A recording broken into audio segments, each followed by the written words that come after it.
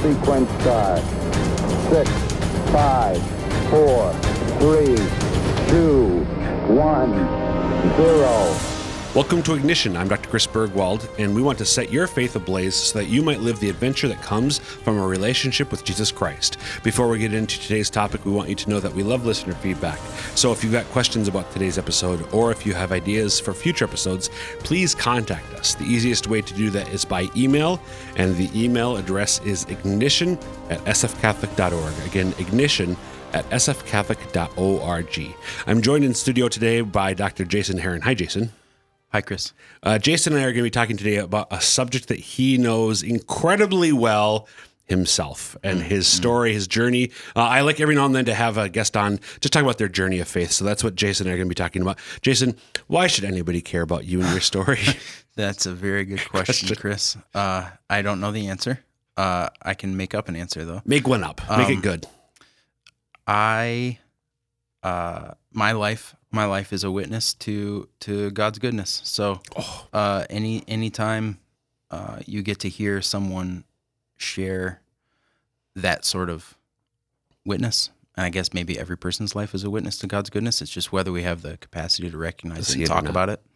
If you find someone who can recognize it and talk about it, then you should listen to that person, not because of who that person is, but because what God is doing in that person's life. Amen. So that's what we're going to be talking about today on Ignition. If you've never listened to the show before, again, my name is Dr. Chris Bergwald. I am the Director of Adult Discipleship and Evangelization with the Diocese of Sioux Falls, which is basically eastern South Dakota.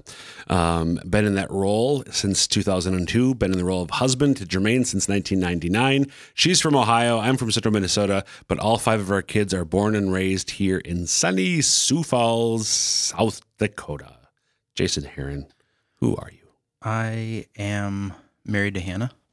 We've been married since 2002. We have 6 kids, and I teach theology at Mount Marty College, soon to be University. I've just completed my 3rd year there. Yankton, South Dakota. Down the Missouri River, just across from Nebraska. That's right. When I was growing up, there was a greenhouse called Exarban. Went by almost every day in the summer on my way to my grandparents, because I went to my grandparents almost every day in the summer. And Exarban. And I don't know how I think I was probably at least junior high when I think one of my parents must have told me, mom or dad must have pointed out to me, it's called Exarban because the owners were from Nebraska, and it's Nebraska spelled backwards. So if you ever wonder how to say Nebraska backwards, Exarban. Okay. Thank you. So for what that's worth, I don't. So I'll forget one of the Psalms because I have to store that. Okay. Thanks. Happy to help. All right. So Jason, you told us a little bit about who you are, but this whole podcast episode is basically what there was that show, Your Life, back in before our time. You're a lot older than I am. So. Wow. Okay. Anyway, tell us about you, Jason Heron. I grew up, I'm 39 years old. Okay. We're recording this in mid 2020. Yeah. I'm a child of the 80s and 90s. And I grew up in the household of a Wesleyan pastor. Mm-hmm. He was, the Wesleyan denomination is a teeny tiny evangelical denomination in the United States. I mean, it's got some little global presence, but it's a pretty tiny thing. Kind of probably its nearest sibling among maybe more well-known traditions probably be Methodism, right? Yeah, it comes from the Methodist denomination. It's very similar to Nazarene churches and Free Methodist churches. So I grew up in the Wesleyan church. My dad was a pastor, and my grandfather was a missionary. My grandparents were missionaries, and also the Wesleyan Church doesn't have bishops, but you of course always need someone to do the job of the bishop, so they are called district superintendents. Yes. Take all the mystery out of it. And he was a district superintendent in the Wesleyan Church for some years as well. So I'm a church boy. I'm a pastor's kid. I'm a missionary. PK. Yeah, I'm a PK. Weird people. PKs are weird people.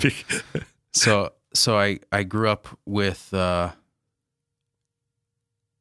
knowledge of Christianity, the reality of Jesus, like saturating my daily life. So that's the greatest gift that the people who formed me, that they've given me. Jesus has always been real to me, not just as a historical person, but as like a person that I encounter in my life. How'd that happen? I mean, I know part of it, because part of this answer, well, it's grace. It's the grace of God. But what did your parents do? Because I know, speaking for myself, I think now for you as a parent of your 6 kids, probably trying to, whatever mom and dad did, I want to try to do that as well. How did that happen on mom and dad's side, just in a couple of minutes, as far as you either were aware or became aware since then? Maybe they brought out the secret recipe, the instruction manual. Yeah. Jason, just follow these steps and you'll get you. Yeah. So some of it is, that's a real complicated issue. So it's all God's grace, but then it's partnering with my disposition and my parents' choices and their dispositions. Yeah. And that recipe turned me out. So how it worked.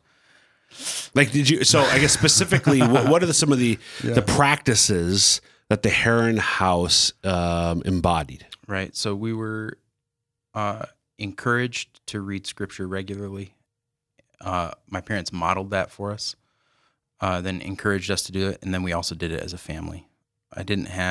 So my parents were really models of moderation in a lot of ways. They would, of course, encourage us to read scripture, but there was never anything like punishment if you didn't read scripture, nothing like that. And certainly no reward if you did. They didn't pay us to read scripture or something like that. So they were pretty moderate and I think very wise in this regard. They lived lives of integrity. They were, to the extent that they were able to be, they were coherent people. Coherent meaning? Like all together. Like my dad was my dad in every scenario of his life. My mom was my mom in every scenario of her life. And so anything remotely like Two-Faced. Yeah. Where you see look at the nice Christian couple, but behind the scenes, they're something completely different. Right. They were who they are, not just were, they are who they are. Yeah, there's not a lot of duplicity. I mean, we all have some duplicity in us, but there wasn't much duplicity in my parents. Not much guile in this, this man and woman. And this is alive and well today. And the fact that I'm a very sarcastic person and they just can't, they can't keep up. They're not. There's no irony in my parents. Right, there's just none. Right. And so that makes joking with them an interesting task. But it also means that when I was growing up with them, what I saw was what you got. What was real. Yeah. And so I saw some humans that I, of course, deeply respected, my own parents, who did not pretend with regard to anything in the faith. There was no pretense. And that I think so this is where my disposition comes in. So I'm like an INFJ, or I'm a melancholy phlegmatic, or I'm a 4 on the Enneagram. Like I'm obsessed with authenticity. Okay. I hate fake. Not because I chose to be that way, but that's just kind of my makeup. Yep. It makes me feel really uncomfortable. Mediocrity and fakeness make me feel real uncomfortable. And I grew up with parents who were not fake. Right. And I think that means a lot for a person like me who's obsessed with authenticity and really cannot trust something if I think that there's pretense or duplicity. So it was a real mercy to have parents, a kid like me, to have parents like that. Like you did. So you encouraged. It was modeled for you in how to read to read scripture. What else did the Heron household do in terms of practices? We prayed together. Prayed a lot. Did you pray on your own? I don't remember. That may sound like a weird thing to say. I mean, my parents, we would have we call them family devotions. We'd sit around read scripture and pray together, or read some other book and pray together. And I'm sure that I prayed. I know my parents prayed with me before bed and before meals and that kind of thing. Right. And then later, when eventually your parents stop tucking you in, I don't remember if I prayed or not. Okay. So even in high school, you don't know recall whether or not. I don't know. What happened? My dad probably knows if I prayed or not, because my dad has this steel trap memory. All right. But he got all the memory for the rest of the family. Okay. I can't remember anything. Okay. So but that's not to say that somehow in high school I lost a sense that Jesus was a real person that I encountered. I did not. Okay. I did not. So it's always been there for you, just been maybe moments of quickly increasing depth, but just over time increasing depth. Yeah, I would say. Okay. Increasing depth in terms of my engagement with the person of Jesus Christ. Okay. Combine that with, I'm a person obsessed with authenticity. An increasing disillusionment with evangelicalism in America. Oh. So that's the other part of the story. I have these guileless, honest, Jesus-loving parents. Right. But we're in a culture that I can't be at home in. As soon as I could be disgruntled, I was disgruntled. I wasn't like a 7-year-old playing tag and complaining about American evangelicalism. Sure. But when it was possible for me to complain about American evangelicalism, I started complaining. You are listening to Ignition. I'm Dr. Chris Bergwald, your host, talking with the once disgruntled Jason Heron, Dr. Jason Heron, theology professor at Mount Marty University down in Yankton, South Dakota, about his journey of faith. So, summary, I'd say so far, you were raised in the Wesleyan tradition by your dad was a pastor. So we're a PK, pastor's kid. Jesus was always very real to you, prayed as a family. You were encouraged to read scripture. Authenticity is important to you. Your parents are people without guile. When you could, however, become disgruntled at the state of American evangelicalism, you did, which was, I'm guessing, not high school, or did it start in high school? It started in high school. It did. Yeah, I was... by disposition, I'm not a conservative. I'm just not a conservative person. I don't mean that to. It shouldn't mean any more to our listeners than what I mean it to mean, which is I'm just not afraid of new things. I like surprises. I like unexpected connections. I like difference. I like to be challenged, and so it's not natural for me to close in to protect. Okay. The borders. Yep. To circle the wagons. Circle the wagons, throw up the walls of the castle. Drawbridge? I don't know. Raise the drawbridge. Raise the drawbridge. There you go. So, but American evangelicalism, if its heyday was the 80s, maybe? Yeah, maybe. Yeah. By the 90s, you're already starting to see, okay, we got to circle the wagons. Right. Starting to see that. And I didn't fit in very well with that spirit. I'm too curious. I'm too curious. Okay. So this manifested itself. I can make this concrete. This manifested itself in music. Music is very important to me. Anyone who knows me knows that I'm listening to music constantly. I have very promiscuous tastes when it comes to music. I mean, any genre. I'll bring it all. I love it all. And I Isaiah Berlin says there's foxes and there's hedgehogs, people who scatter about and people who burrow down. I do both when it comes to music. Okay. And my evangelical culture would try to get me to listen to Christian music. Yeah. Especially contemporary Christian music. Yeah, CCM. Yep. And I would listen to that and I would say, this sucks. Because artistically... This is a gross shadow copy of something made by the culture that we're supposed to despise. Yeah. Outside of the circle of the wagons. Why are we copying that and doing such a terrible job if we believe that we have the most beautiful truth that's ever been given to humans? And this is what we come up with? A sad copy. And so I'm obsessed with authenticity. And this just seems so fake. Okay. Now, I'm only a high schooler. I don't understand, music is not everything. This is not like a reason to change your life necessarily. Right.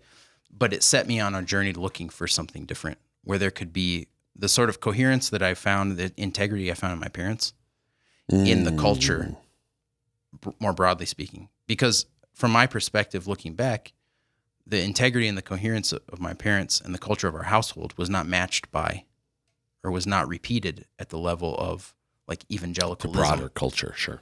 Right. Okay. So I'm on a journey then. All right. At this point, get to college, go to a small evangelical college, great academic experience there, great collegiate experience there, great friends, meet Hannah there, my wife, best thing. Second to Jesus, best thing that ever happened to me, meeting Hannah. And so I'm profoundly grateful for that, but it just still is increasing the disillusionment. Partly because I arrived at that school and, like any college student, gravitated to like-minded friends and discovered, lo and behold, there's other disgruntled evangelicals, and we're all here together wondering why we're here. We all dislike the same things about being evangelical. We're all thankful for a lot of the same things about being evangelical, and now we don't know what to do. I graduated, and started studying What'd you English. study? Oh, what'd you study as undergrad? Creative writing and literature. Okay. That's an important detail too. I don't have it, I guess, in me to make rational career decisions. So I just kind of, that sense of, I've got a real sense of like pilgrimage. I got to get to this thing. That's my disposition. I'm on the way somewhere, and I'm working on it. Were you, when did you get married in relation to undergrad graduation? Between my junior and senior years. So you got married, presumably at that point intending to have children? Yeah, I mean, Yeah, we definitely wanted kids. I mean, we didn't have like a real plan. Right. Yeah. And your plan was to be to feed these little ones? I had no plan, No Chris. plan This is one of the privileges of my disposition. What's your Myers-Briggs type again, did you say? INFJ. Oh, man. Yeah. J, though, a judger. I expect more from a judger. Yeah. But, okay. Anyway. I'm obsessed with INF, did you say? INFJ. Okay. Yeah. ENTJ. Maybe it's the T. Anyway. Yeah. All right. Anyway, so I had no plan. No plan. Creative writing and literature and then you were going on to grad school. It sounded like you were going to say. Studied at the University of St. Thomas up in St. Paul. My wife worked as a nurse at the Mayo Clinic. And while we were there, things really started to fall apart for us in terms of our faith. Oh. Can I ask where you went to undergrad then? Oh, Indiana Wesleyan University. Indiana Wesleyan. Yeah, in Marion, Indiana. School. I am much older than you, as you established in a previous episode. A high school. My best friend in high school went to Indiana Wesleyan. He lost his faith, but that's another story. Yeah, there's a lot to say about that. But so you go to you're studying at St. Thomas. You're in St. Paul, Minnesota. Thomas. Yep. And we have our first kid there, which anyone who's had a first kid knows that is a life-shattering event in a good way. Most of us need to have our life shattered. Mm-hmm. And so we really had a sense that we didn't know what we were getting ourselves into. We have this new kid. Some things were happening in my wife's family and in my extended family that really were rocking the boat. Okay. And I had encountered in the curriculum in the English department a whole philosophical world that I hadn't been exposed to as an evangelical. And I really wanted to know more about it, but I also recognized that world was in many ways detached from faith in Christ. And I thought my faith in Christ has to have something to do with all of this that I'm learning, but I don't know how to make that connection. So I decided to enroll in a Methodist seminary, not to become a pastor, but just to study theology. Okay. And it was at that Methodist seminary, Asbury Seminary down in Wilmore, Kentucky, that I started reading the Church Fathers. And what Church Fathers meaning? Your dad? Yeah. St. Augustine, St. Irenaeus, St. Athanasius, St. Gregory Nyssa, St. Gregory Nazianzus. So the great writers, most of them saints of the first 6-7 centuries of Christian history. Right. I got immersed in church history. I took amazing classes with Dr. Lester Ruth, for whom I'll always be grateful. And he introduced me to the history of the sacraments and the liturgy. And if you're a kid looking for integrity and coherence, and you realize that there is a liturgical culture in which the baptism of a person in 2006 roughly resembles the baptism of a person in the year 300. Oh, authenticity, consistency. That's really striking. I'm finding a culture, a people, the church, that is, of course, riddled with sin and as fallible and messed up as the rest of us, but that has maintained a startling integrity over time and has a beautiful and coherent way of speaking to culture, that I was missing all of that in evangelicalism. And so while I was never like thinking, I don't know if I can believe in Jesus anymore, I never really thought that. I definitely thought, I don't know what I need a church for. Like, what are all these Christians for? And in encountering the history of the church, especially the history of the liturgy and the sacraments, it became clear to me, I do need the church. In fact, the church is a gift to me, and I can become a part of that consciously, openly, with pride, with love and gratitude, and become just a grateful member of something larger than myself. And that's hard for an evangelical, I think, especially an American evangelical, right? To wrap the mind around at first.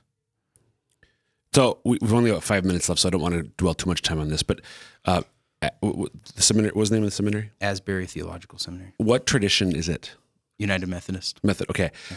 And Methodism and Wesleyanism, not liturgical traditions, are they, or are they? There's a lot of variation in the United Methodist Church. Of course, any group of Christians that gets together once a week is going to have some liturgy, Yep. Even if it's just donuts and whatever. But there's some higher and some lower ends of liturgical practice in Methodism. So we'll talk about the rest some other time because I don't want. Sure. Okay, so you start reading the Church Fathers, and there is. I do need the church. In fact, it's a gift to me. Mm-hmm. Then. Yeah, and I encounter Thomas Aquinas, and then more contemporary theology that really emphasizes the importance of the church, the reality of the church, the historical and the theological reality of the church, rather than, I grew up being trained to think of the church as essentially another like league that you could be a part of if you wanted to. Not because anyone thought to teach that, but that's just the way it was. Yep. I got that by osmosis. Yep. And a voluntary association. Yeah, voluntary association. So getting that out of my imagination. Yeah, as opposed to what? The reality of the church being not a voluntary association, but the mediator between me and my Lord. A necessary. Because mediator. The church is his body. Right. So for you as a member to be joined to the head, you need the rest of the body. Right. Okay. Right.